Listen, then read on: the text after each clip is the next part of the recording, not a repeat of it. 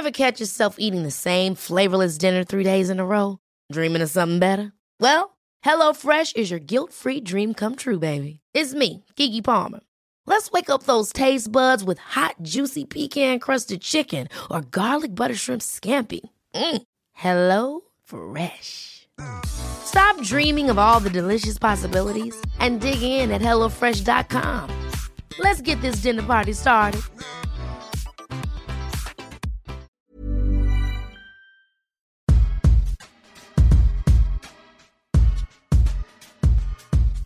Hello and welcome to Food for Thought, the podcast gabfest wherein a multiracial mix of queer writers gather around the table to talk about sex, identity, what we like to read, and who we like to read. Food for Thought. We are stretched thinner than Joe's foreskin right now. Teebs, why didn't you just read the horrible thing that I wrote for you? Why did you have You know what? That was better. Teebs, this was better. I actually have kind of a thick foreskin, I have to say. No! And then that's going to make Joe talk about his fucking dick, which I'm is the zone sorry. that we don't want to be in. That's not I'm where we sorry want to be. about that. No. Listen, Thoughties, I just wanted to tell y'all we love you. We are, like, the thoughts right now, we are scattered to the winds, but we still wanted to check in with you. We wanted to make sure that we were, addressing the fans. And so we thought maybe we could do a couple of mailbag episodes while the hoes reassemble. Yes. Mailbag being essentially penning for your thoughts, right? We are so excited to give you horrible advice. I know. I can't wait. And we got audio advice requests this time. So it's not us reading your DMs. It's actual audio of you thotties asking us thotties for terrible advice. So And we had a specific request for more Alex mom content. And so Alex will be joining us this entire episode. It's Alex, me, and Teebs. We're here to be disgusting for you. Yes, Alex's microphone, she's the only one, obviously, she's producer Alex with a professional microphone. And it looks like a combination of a mushroom and a penis. It looks like it has thicker foreskin than I do. Okay, the thing on the top in the industry, it's called a dead cat. So it actually looks like a dead cat. Yeah. No, that's so sad. Yeah. Now I'm going to spend the rest of the episode thinking about my pets dying. I know. You know it's hard for me to say that. How about we just do a little roll call? I'm Tommy Teebs Pico. I'm a fucking scientist, nonfiction writer. Actually, I'm a poet and a TV writer, and now I'm an actor. I made my debut. Ow! Yes. I'm Joseph Osmundson, scientist, nonfiction writer, and sentient subtweet. I have come to life. I'm just walking around. You love subtweeting. You love subtweeting. I love subtweeting. And then deleting tweets. I love being subtwat also. You know. Yeah. That was a little too far. Are you really living if you haven't been subtwat today?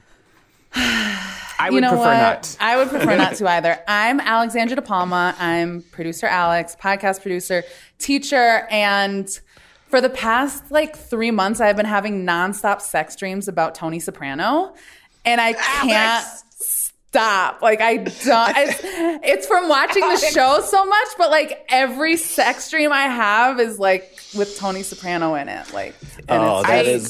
Would never in a million years have thought that that's where that was going. I feel like there's some weird Freudian stuff with the Italian heritage side of your family. You know what I mean? You always want to take it there. You always want to take it there. Whatever you do, you always just try and take it there. But I don't think that's it. I think it's because also when I was watching Mad Men nonstop, I was having sex dreams about Don Draper nonstop too. I was too. Have y'all sex dreams in COVID been crazy? Mine have been really exceptionally weird, I find. Vivid.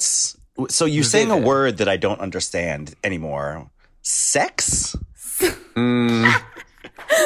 that's probably why we're dreaming about it so fucking much. So I haven't even been having sex dreams. Wow. I definitely have. I mean, I think a part of it has to do with, it's that Fiona Apple song, Sleep to Dream. Yes. Where she's like, I don't go to sleep to dream. Because she goes to sleep to sleep. She don't go to sleep to dream. I go to sleep to dream because I have not been with somebody in a while. And I'm also just proximity makes me nervous now in a way that it didn't before. Yep. Yeah. Yep. Yeah. Yep.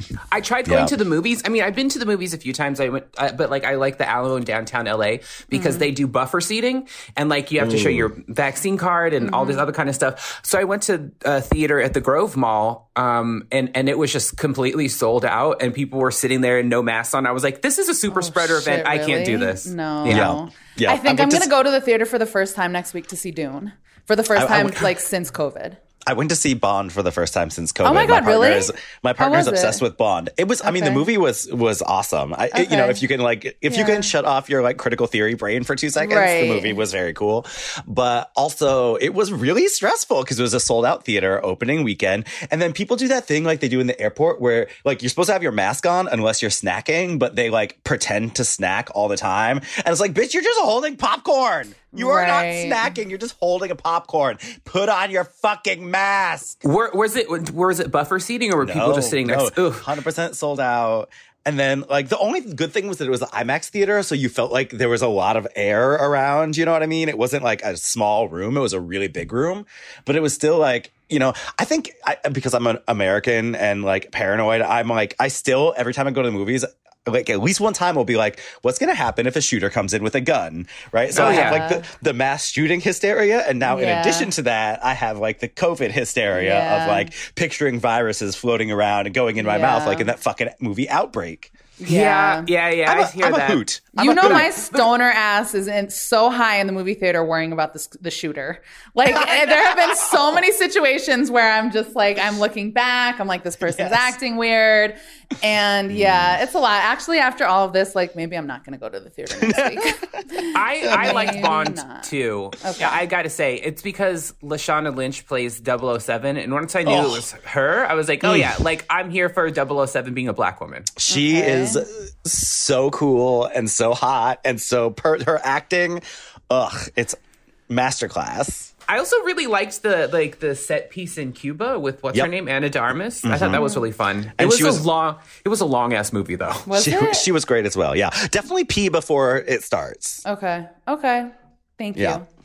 Anyway, I think I have the menu. This week. Basically, we're gonna troll Alex by playing a game of swipe right, swipe left to find out what she really thinks about things. Okay. We're gonna answer your questions with bad advice, and in the end, we get a little bubbly.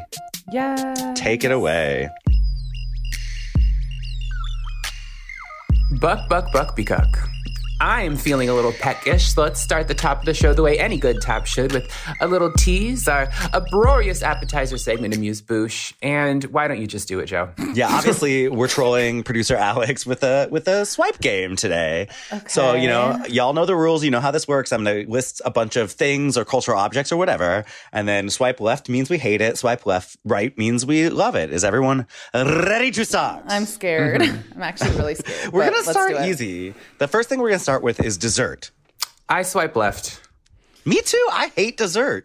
I don't hate it. I'm just like not. I used to have such a sweet tooth when I was younger, and I've kind of like aged out of it. Yeah, that's me too. And it's like if you had told me when I was a kid that I could eat as many candy bars as I wanted, and the answer is I eat no candy bars, I would have been like, no, that's not me. I mean, famously, I used to go to the movies because I limited because I was so concerned about the possibility of diabetes that I made it so that I could only eat candy when I went to the movies. But then, like, I just stopped buying candy, and then I stopped eating. It's just like once I removed that thing, I had like isolated it to a particular incident, and then I ended that, and I was like, you know what? I just don't have a sweet tooth anymore. I don't have this like desire to consume endlessly, which is how candy always felt to me as a younger person. Yeah, see, I completely agree. I could 100% swipe left. I could totally live without dessert for sure. I am a savory snack, but though I have night cheese. I have a little piece of cheddar, and I slice really nice cheddar or like a good Gruyere, and I eat that at midnight and have a little glass of wine and watch my 30 Rock. Okay, that sounds nice. I do like a chocolate chip cookie, or here in Mexico, there's like pan de muerto in October, which is fucking good, but it's not like super sweet. It's kind of just like a little bit of a like sweet piece of bread or ice cream, but not like, you know what I mean? Not like religiously. So I would say swipe left. I had a little bit of cake Andrea's birthday. We went out to this nice restaurant in the Arts District, and I could only have a little, like a tiny end of it. And I was like, I'm actually done. I'm good. Tiny body. This is all I can have. Swipe right, swipe left on the kidney discourse. The kidney discourse. Swipe left. Nobody comes out of that looking good. Yeah, I swipe all the way left because I think I actually texted the group chat immediately after reading it. And like after reading it, I was fucking pissed. I was just like, I just read this for 30 minutes and it's just pure gossip. I know that there are larger things at play, you know what I mean? Like, especially in the writer community, there's like commentary to be made. But like at the end of the day, it's just fucking bullshit gossip about two people who I don't know. And so I'm like, to me, it felt like a huge waste of time, you know? I love, I have a lot of lawyer friends. I obviously didn't go to law school, but I love like the intricacies of the law and how it's dealt with. And so that I always find that really interesting. And as a writer, I think about that a lot. Like how much can I take a little piece of someone else's writing and it's like a wink or a nod or an homage to them? And how much of it is like fair use where I can use someone else's text in mine? And I'm doing commentary. And then like, you know, in this case, someone took someone else's work and said that they didn't argue fair. It's just like, I'm fascinated by the legal gray zone. It's essentially a legal gray zone where there's no established law on what you can borrow from someone else if you're doing satire, if you're doing commentary, blah, blah, blah. So I'm always just I find the legal side of it really fascinating. I found the personal side of it horrifying on all sides, but it was like watching a car crash that I couldn't look away from. Yeah. I want it to be adapted, and then I want to play one of the famous writers in the group chat. That would be amazing. I mean, we were also talking about this before we started recording, but like the idea of your group chat being subpoenaed is the most horrifying thing I can even imagine. Because that's the thing, Joe, you were kind of being like, you know, this person was really fucked up. And at the end of the day, also it's like, what you say on the group chat, I mean, does it mean, I don't know, you know? Unless you're giving your friend legal advice that is bad and they end up getting sued because they took your advice. Well, that's true. That part's true. Swipe right, swipe left, butt stuff. Alex. Swipe right. Do you think anyone's going to swipe left on butt stuff on the Food for Thought podcast? No, come on. I swipe left all the way left. I'm so over butt stuff. I mean, it's just like, I get it. No, whatever. You're not. Are you serious? I'm just like, whatever. I know, you just prefer frottage. Teebs has always loved a little frot. Yeah. I want to make out, though.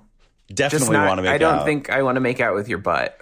Joe? When you think about COVID, the mouth is the viral incubator. The butt is safe. Lick the butt all you want, thotties.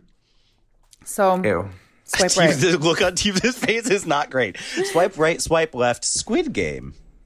Oh, swipe all the way right.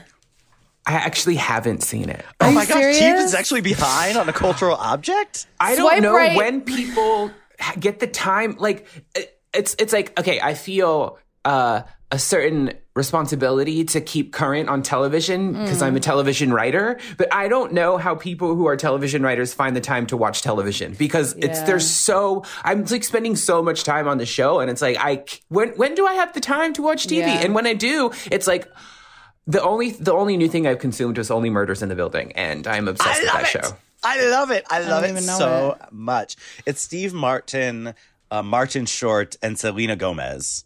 And also, it's a total parody of true crime podcasts. Oh, okay. Is it a comedy? Yeah, it's a dramedy. Yeah, it's a comedy. Yeah, and it has Tina Fey playing an unscrupulous true crime podcaster who sells her podcast company for like $30 million and profits off of everybody else's murder. Are you serious? Yeah, it's very good. It's very good. I guess I have one unplugged. I swipe all the way right on Squid Game mainly because when I'm watching a TV show, it's very, very important to me that overall the cast is extremely hot. Like for instance, like The Crown. Like I cannot watch The Crown because nobody on there is hot. And like in a lot, like it's not the same for movies as much for TV shows. I don't know why. I really don't know why. But like that's like a big criteria for me. And everyone in Squid Game is hot as fuck. Like every single person in that show is gorgeous. And so that's one thing. But it's also like I thought it was a really interesting show. You know what I mean? Like apart from people being hot, it was really bingeable. Alex, the first half of that was a really good Fran impression. Halfway through, I kind of felt myself. I was like, "This is such a Fran thing to say," but like, it's actually true in my case. So I guess I am just filling in for Fran right now. Swipe right, swipe left on Timothée Chalamet as the young Willy Wanker. Swipe right. Swipe right. Really? He looks good. He looked good in that photo. I thought he looked so Alex. cute. I expected better from I was you. anti-Timothée for a while, but now, I don't know. I've fallen victim to his charms. I think he's really cute. So I stan. And he looked good in that outfit. He's also a really good actor, you guys. He's fine. I'm torn. I really adore Gene Wilder, so I'm not convinced. But I am really looking forward to Dune. So Me too. I am also really looking forward to Dune. Yeah. Swipe right, swipe left on your current mental health. Oh God. Just the size. I mean, I'm swiping left. I'm definitely swiping left. I'm so horribly depressed. Yeah. But I want to swipe right on it. Let's just an aspirational right. Yeah. I'm Swipe right on right. future mental health. No, definitely not that. No, Jesus was so unconvincing. I'm swiping right on my current mental health because it is what it is and I'm doing the best I can. Oh, okay. Yeah, you know what? When you think of it that way, we're like surviving. You know, Yeah. we're fine. We're all fine. I would definitely not say I'm thriving, but I'm here. Yeah, I wouldn't say thriving. Yeah, I've been really having a hard time like getting motivated in every sense. You know what I mean? Not just work, but like being social, doing like you know, I don't know. Motivation God, is so really true. lacking in my life, and so that's been a little hard. But I think because I've been so overworked, I have no energy to be social at all. I'm like, leaving the house? No, thank you, please. yeah. Swipe right, swipe left on Roberto, a soup. I see you trolling me. Well, swipe right because Roberto the soup is what I make a big pot of Roberto the soup weekly. Every Sunday I make a big pot and then eat it for dinner every single night for the rest of the week. And Joe and I text about our progress on our Roberto every single week as well. Have you had Roberto a soup, Teebs? I was never included in the Roberto discourse, so quite frankly, I don't enjoy being invited right now. You opted out. You opted out. There was a Roberto discourse. That's why the recipe got published in the New Yorker. So it's a recipe that originally went viral, I think, on the Instagrams. And it's a really easy to make soup that combines spicy Italian sausage, white bean, and kale.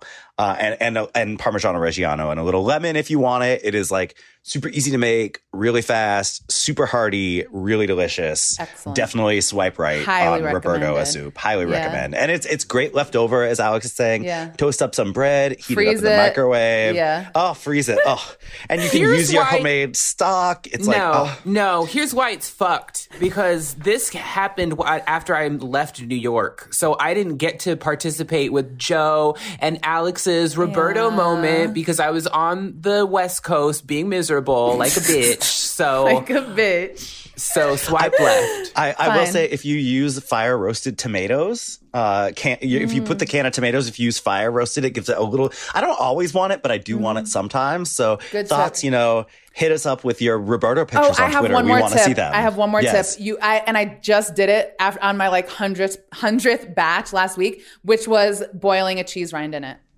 Oh yeah, if you have a parm rind, the parm I use the pecorino rind, rind, but it's fucking amazing. It changed everything. It's great with any like hard Italian style cheese, pecorino, parm.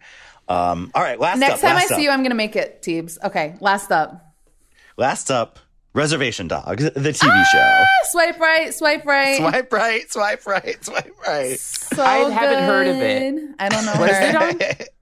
What is it? It's a singer. Dogs? It's a singer. It's a singer. Okay. Teebs.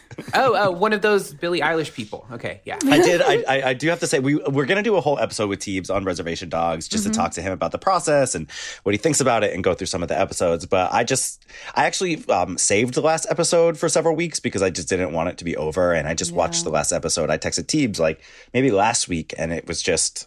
I mean, I had such high expectations because I knew Teebs was working on it, and then it blew all of my expectations away. I completely agree. If you haven't watched Reservation Dogs on FX, you must. Yes. Certified fresh, 100% on Rotten Tomatoes. Wow. Thanks for listening. Mwah! Mwah. It's time we get to the meat of our discussion, the thought process, spelled T-H-O-T. T-H-O-T?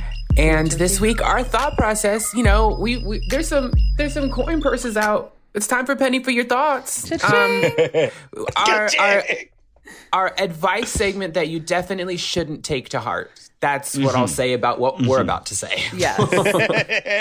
Yes. And as I mentioned at the top of the show, we have some new technology happening where thotties can submit voice notes so that we can respond to them directly. And I've listened through them before, but I'm playing them right now for Teebs and Joe for the first time. So we're all just going to be responding live. And just go on our Twitter and IG and you can submit one as well. We're going to be even less prepared than we normally are. Because we've not yet read the questions. All right. You guys ready? Yes. Okay. Hey there, thoughts. Alex calling from Canada here. First time, long time, and all that jazz. My penny for your thoughts is, how do you convince a friend that their upcoming marriage is a terrible idea? I have a friend who has been in an online relationship with a guy for less than a year.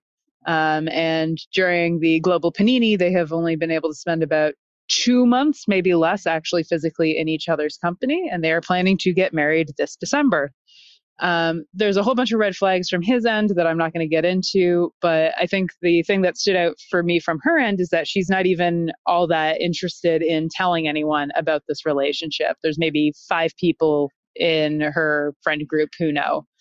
And when I asked why she didn't want to tell anybody else, she just said that it was awkward. And when I probed a bit further and suggested that they might want to celebrate her, she just said, oh, right, I guess this is the kind of thing people like to celebrate, which, you know, really inspires a lot of confidence in the joy and happiness that's coming from this relationship.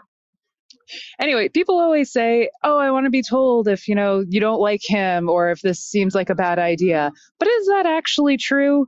Do you think it's more important that those of us who know offer her a network of support or are brutally honest with her about the fact that this really does feel like a terrible idea and that we are still here for her, though? Would love your thoughts. Thanks. Bye. Oh my. First of all, Alex, genius producer. That was wild and so fun. This person has an amazing voice. I know. I love them. Yeah. Wow. Alex from Canada. Thank you. I mean, I also picked this for us because I wanted to discuss it because you guys know, you've heard me talk about, I have like a best friend who I love so much, who's in a relationship with somebody who I despise and who I know this relationship is a terrible idea. And so like, I had been asking you guys about like, should I tell my friend? Like, what should I do? And I went really back and forth for a really long time. And Joe, you gave me really good advice as the friend in the situation. Like, the most important thing is letting the friend know that you're going to be there for them no matter what, and trying to do it very as non-judgmentally as possible. But like, having said all of this, I did consulted you guys, got myself together to my non-confrontational ass to like pull my friend aside and be like, your relationship is trash. And the person you're dating is trash. And like, I just wanted to let you know, like, I love you. You know what I mean? I said it, I didn't say it exactly like that, Alex? But that's the whole reason of me bringing it up is like, he was literally just like, his is a queer relationship. He's a gay man. He was just like, well, thank you so much for letting me know. But like, I disagree. Like, I think that he's great and I love him. I don't think you can. Okay, I'm of two minds because on the one hand,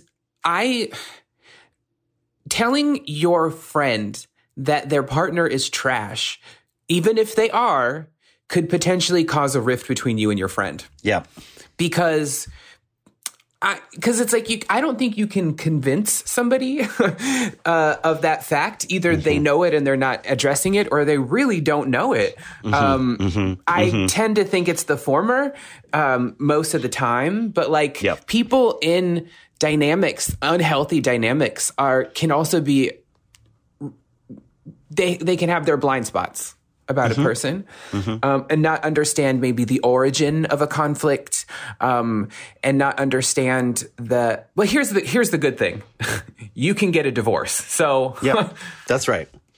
Even a marriage isn't, isn't the end of the end. It's not the be all end all. It's like it might, and also it could be a mistake, but people make mistakes all the motherfucking time. People are, and not just in relationships, in every aspect of their lives. And, you know, unless that mistake is harming you as a friend, it's sort of really hard, but it's really hard to prevent someone from making a decision that you wouldn't make just because you wouldn't make it. It's ultimately their decision.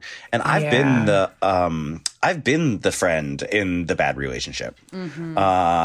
And this is what I was talking about with the thoughties when I was talking to Alex, is that my friend Whitney, friend of the show, literally was just like, I came to her for advice. I was like, what do you think of this person and our dynamic? And she was just like, you know what?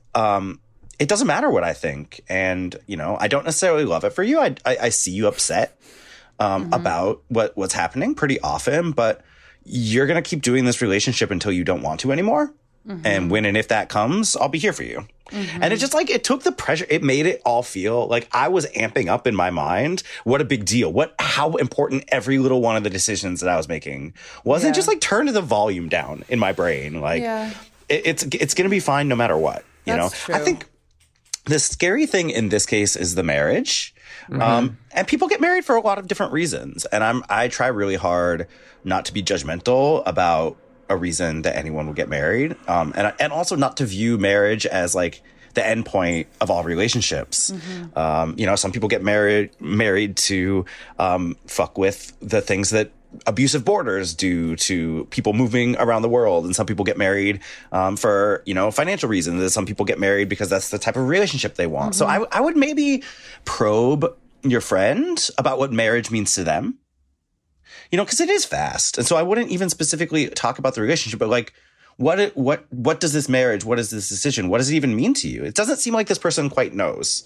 I wonder who proposed. You know what I mean? Right. Like, whose idea was this? That's true too. I also don't think it's wrong to have the conversation. It is risk, as Teeb says, that it could be a rift between you and your friend, but it also might help solidify some thinking that your friend has about their relationship. Right. It might sort of call to attention things they didn't notice before or are afraid to admit. Right. And so it might make a safe space for them to talk to you, maybe even later, about the thing. So I wouldn't necessarily, I wouldn't do it the way Alex did it, where she's like, your partner is trash.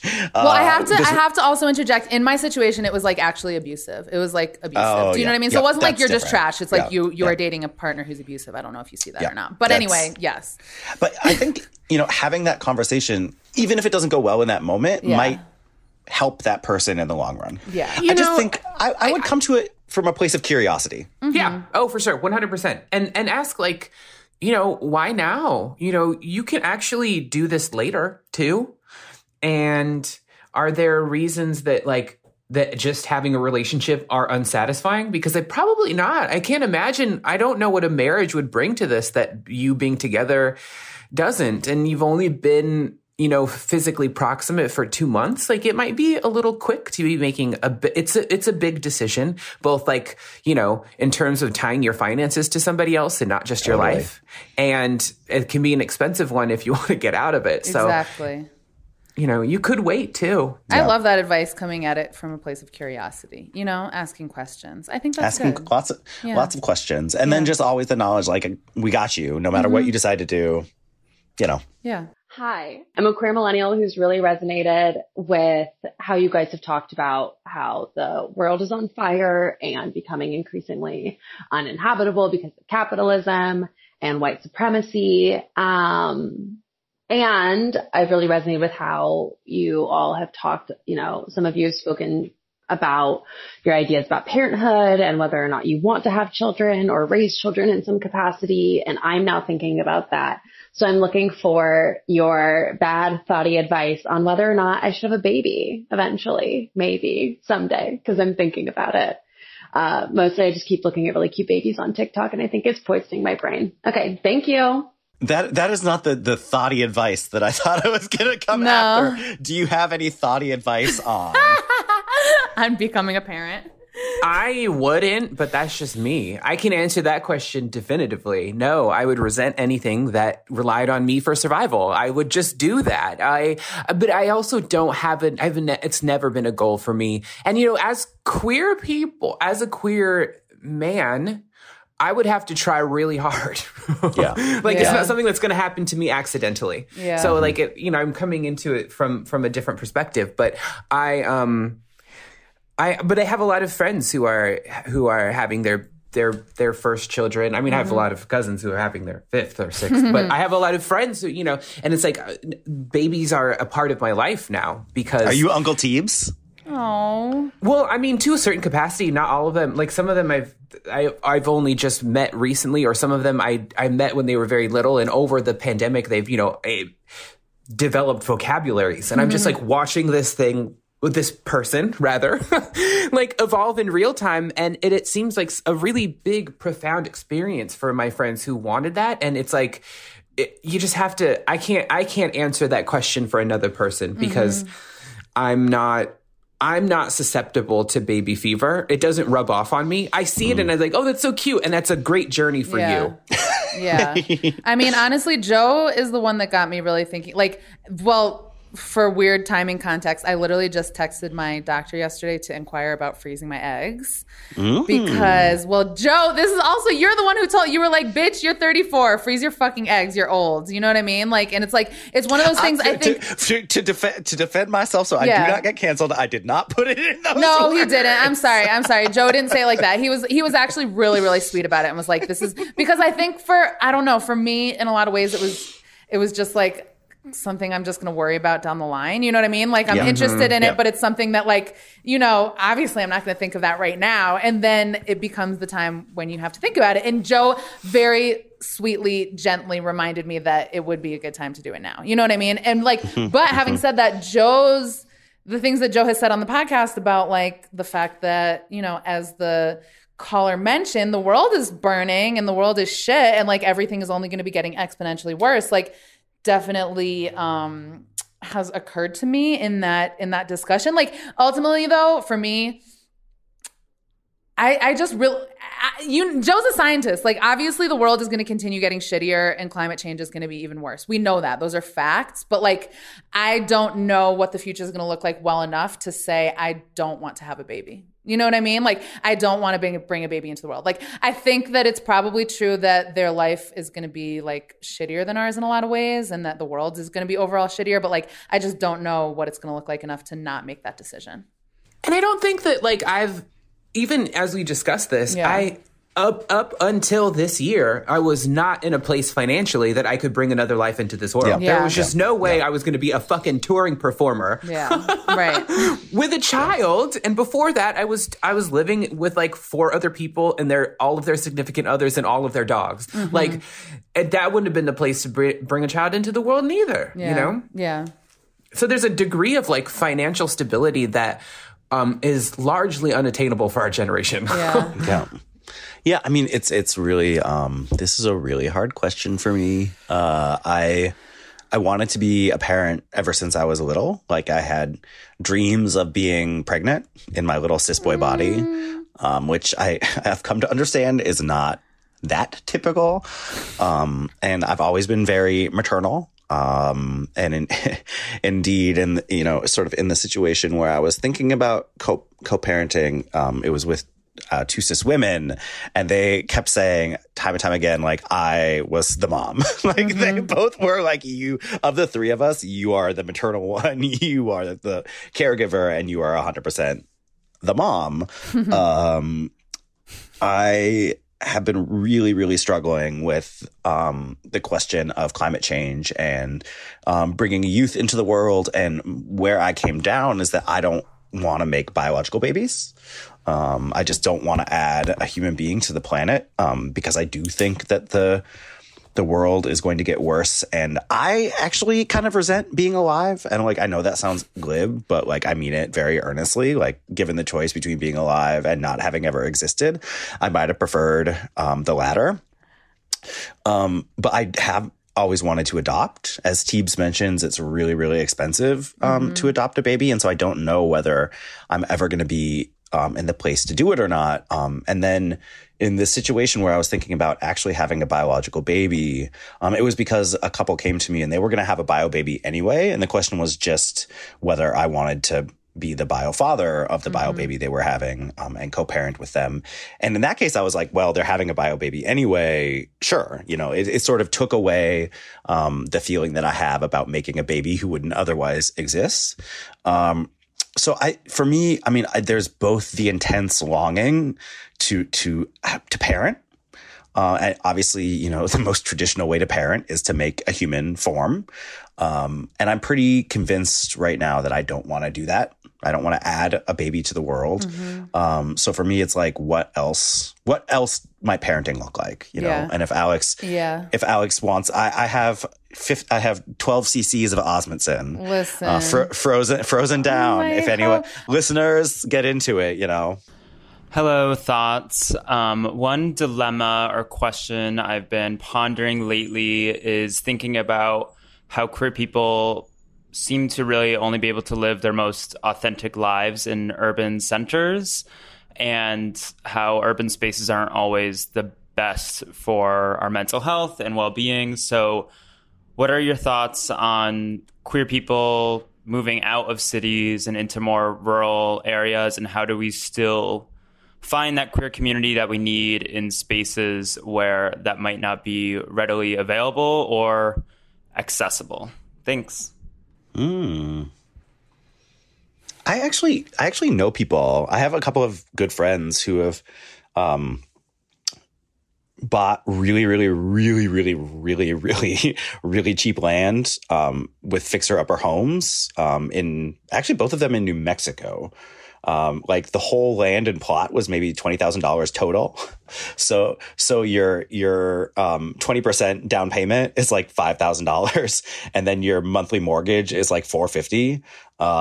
And with remote, they could work remotely, so they were leaving New York, or really seriously downsizing in New York, and then had this like 10-acre. Huge tract of land, but really in the middle of nowhere in New Mexico.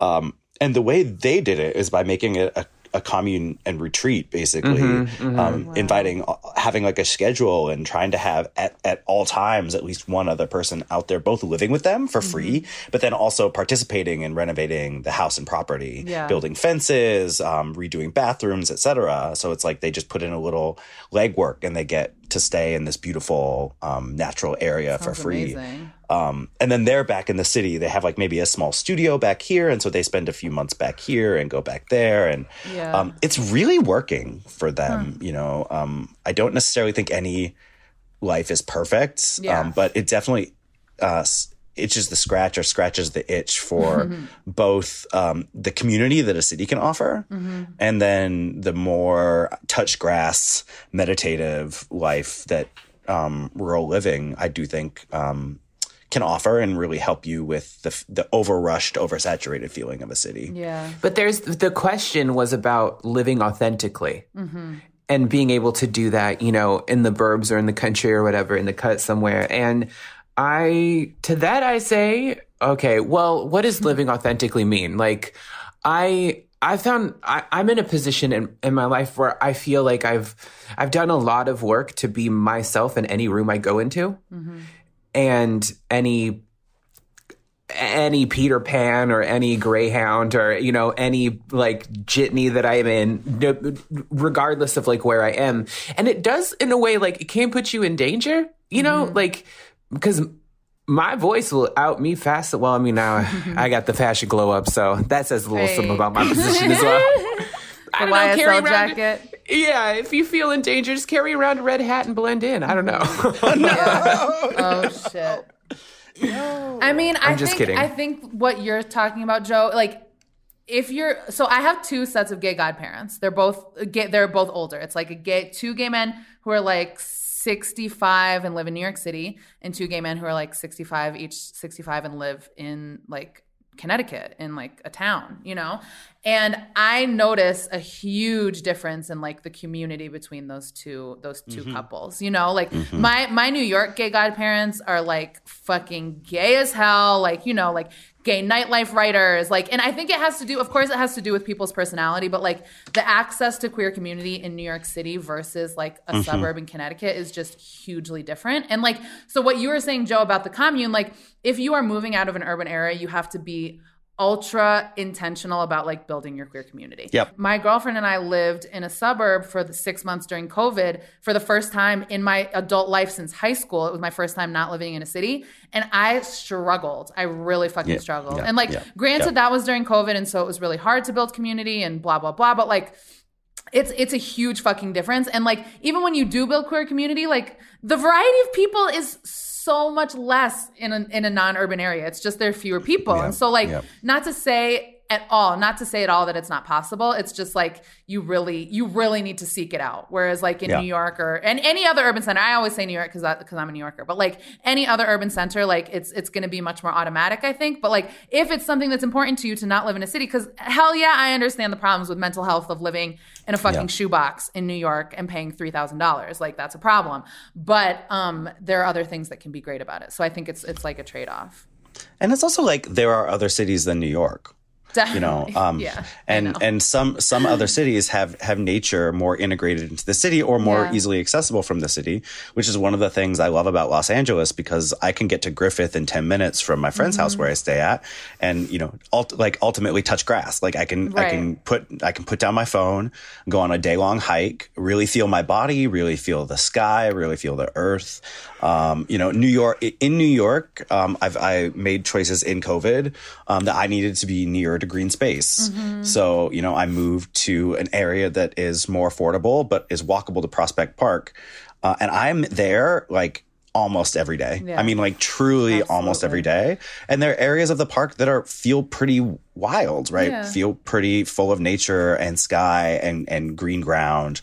And I love going with my dog there, and he gets to run, and it just is like it has transformed my mental health, even while still living in the city. But there are a lot of people who with community go off and buy cheaper property in the middle of nowhere.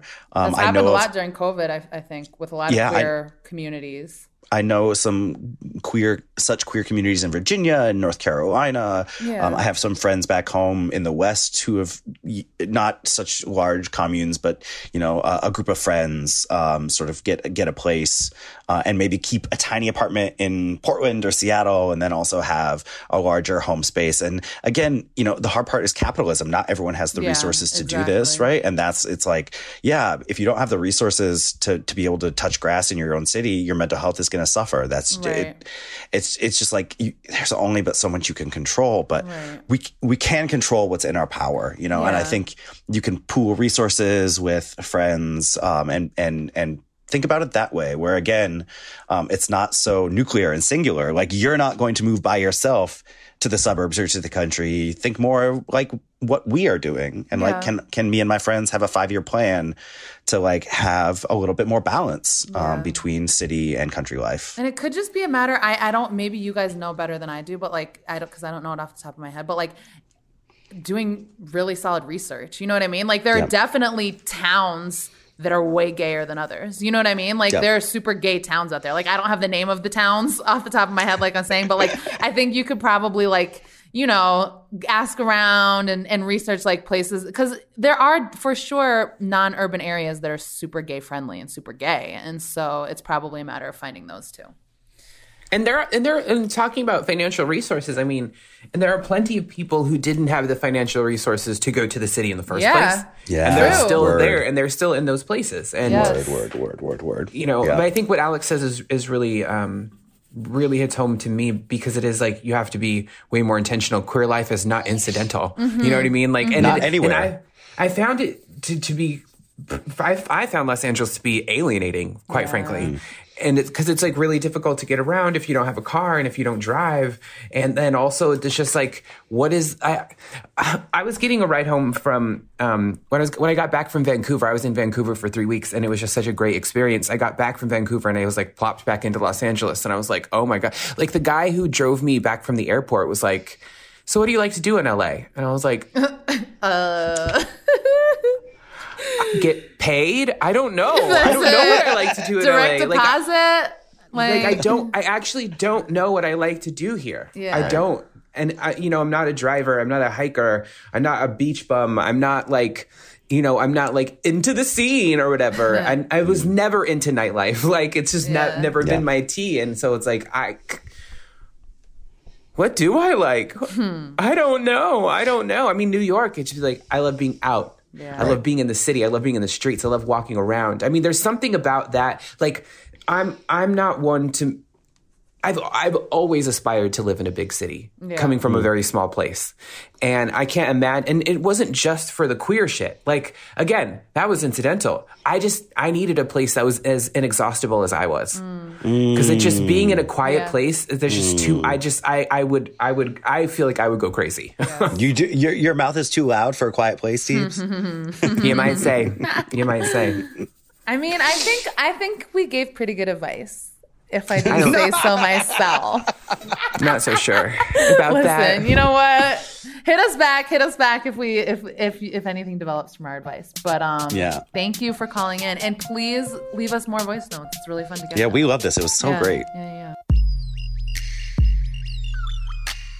I'm feeling like I'm full, but I could still fit one more thing inside of me. I think Joe knows how I feel.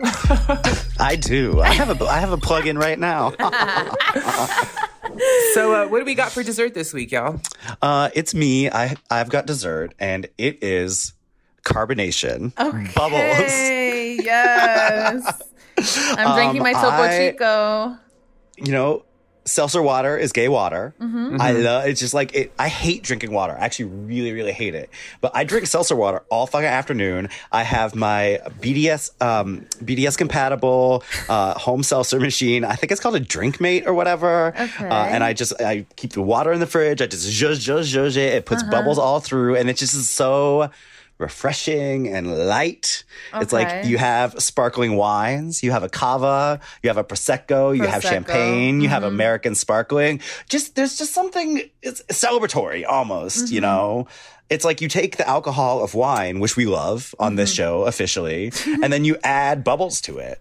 Yeah. I think Teebs is like a personal brand salesperson for hard seltzer. Oh God. That's true. Are you still on it? Well, I mean, I can't. You'd have to put gin in it. Like, it's just not exactly. That's the thing. It's a good mixer. Yeah, but I remember I did this cleanse, this like 2 or 3 weeks, and it was just like, the variety of things that I could eat was so low. And I remember realizing that I could have seltzer water, and I almost cried. Oh shit! Because it was so restrictive, and I was just like, it was like, and I hadn't had anything but flat tap water in like a week, and like a little, like 8 ounces of coffee, maybe. Yeah. But then I remember just those bubbles hit. The bubbles hit so hard. And I love my home seltzer, but I love the like black cherry seltzer. I love the like the lime cherry seltzer or lime raspberry seltzer is great. Yeah. The lemon seltzer, the lime seltzer, like I love the flavors as well. You can always get it at like a corner store in New York. It's cheap. You get the little bottle, 20 ounce. It just it hits. And I love that like different seltzers have different carbonation levels. Like a San Pellegrino is totally different than like the Poland Spring New York style seltzer. The San Pellegrino is like a nice light bubble, and it's a little bit more like it wets your whistle a little more, whereas the other ones are a little more aggressive and hit your nose when you open them. And it is just water but gay. I like thinking of it as gay water. Have you guys had Hal's? It's like New York seltzer. Oh yes, it's like amazing. It's one of the classics in every corner store. It's a classic in the corner store, and also like you mentioned it, but Prosecco is my carbonated beverage of choice. I would say, and I think you're right. There's something festive about it. There's something that feels good. You pop Prosecco, and it's gonna be like you're gonna have a nice time. I think I'm gonna get some after this. I love turning a cocktail into a Royale, which is like making like a white Negroni and then topping it off with a little sparkling wine. Or like it's really, really good with a gimlet, a gin gimlet. Which is kind of a drink that has a lot of bite to it. But if you make it a Royale and put a little ice and top it off with a little Prosecco, for example, it kind of mellows, but it still has it adds a bubbliness to it. It's just, amazing. It's super delish. Definitely a gimlet with a gimlet Royale. Go for it, y'all. It is so good. It's refreshing. It's light. I love carbonated beverages. I'm convinced. You were talking about flavors, though, and this might be a little bit of a diversion. But how do y'all feel about blood orange as a flavor? I love. One of my favorite flavors. Yes. Yeah. So when I was living abroad for a little while, I found this blood orange soda in Paris that I was it was just like my little treat. It was like my favorite thing ever. Was it like an Orangina? Oh, okay. No, I actually don't remember what it was called. Orangina's Lauren Wilkinson showed it to me, and I was like, what is this? Orangina, let us just... Okay, Orangina's great. But He's lost his breath. Everyone here, Google French Orangina ads. They are fucking weird. Really? They're weird as shit. They're personified bamboo sticks with huge tits, and they're What? And they're making out with octopuses with huge tits. It's so weird. God. Look at Why YouTube did they make the commercials. it so weirdly sexy? Okay, we'll add it in the show notes. And I remember seeing outside all of the cafes and the restaurants and stuff, they'd have their sandwich boards, but it would be they would be Orangina sponsored sandwich boards. So it would be those weird personified animals with huge tits and bikinis. Wow. That sounds fucking weird. I'm excited to get Prosecco and Google French Orangina commercials after this. Thank you, Ho, for such a wonderful dessert. It's you literally take orange juice and you add sparkles and it makes it better. Carbonation. This episode of Food for Thought is made possible by the generous, unequivocal support of Rosé. Sparkling Rosé this week. Sparkling Rosé and our new home at Stitcher. Our producer is comfortably plopped down in the thought seat this week, Alexandra De Palma. Yes. Subscribe, rate, and review us 5 stars on iTunes. I'm Tommy Teebs Pico at Hey Teebs, HEYTEBS on Instagram because I deleted Twitter. I'm Alexandra De Palma, and I'm at LSD Palma on Instagram and Twitter. Everything's got to be a drug thing with you, Alex. Listen. Everything's got to be a drug thing. I am Joseph Osmundson, scientist, nonfiction writer. You can find me at www.josephosmundson.com, where you can sign up for my newsletter, where I will literally only tell you exciting updates about how you can buy my book that's coming out in June. Yay! Find us on Instagram as Gay Sluts Who Read or Gay Sluts Whore Ad, however you decide to intone that one. And join us on Facebook and Twitter at Food for Thought Pod. And finally, send your questions, thoughts, concerns, and dick pics to thoughts at foodforthoughtpodcast.com. As always, that's food, the number 4, and thought spelled how? THOT. THOT. We did it. We did it. We did not do it. We did it, Joe.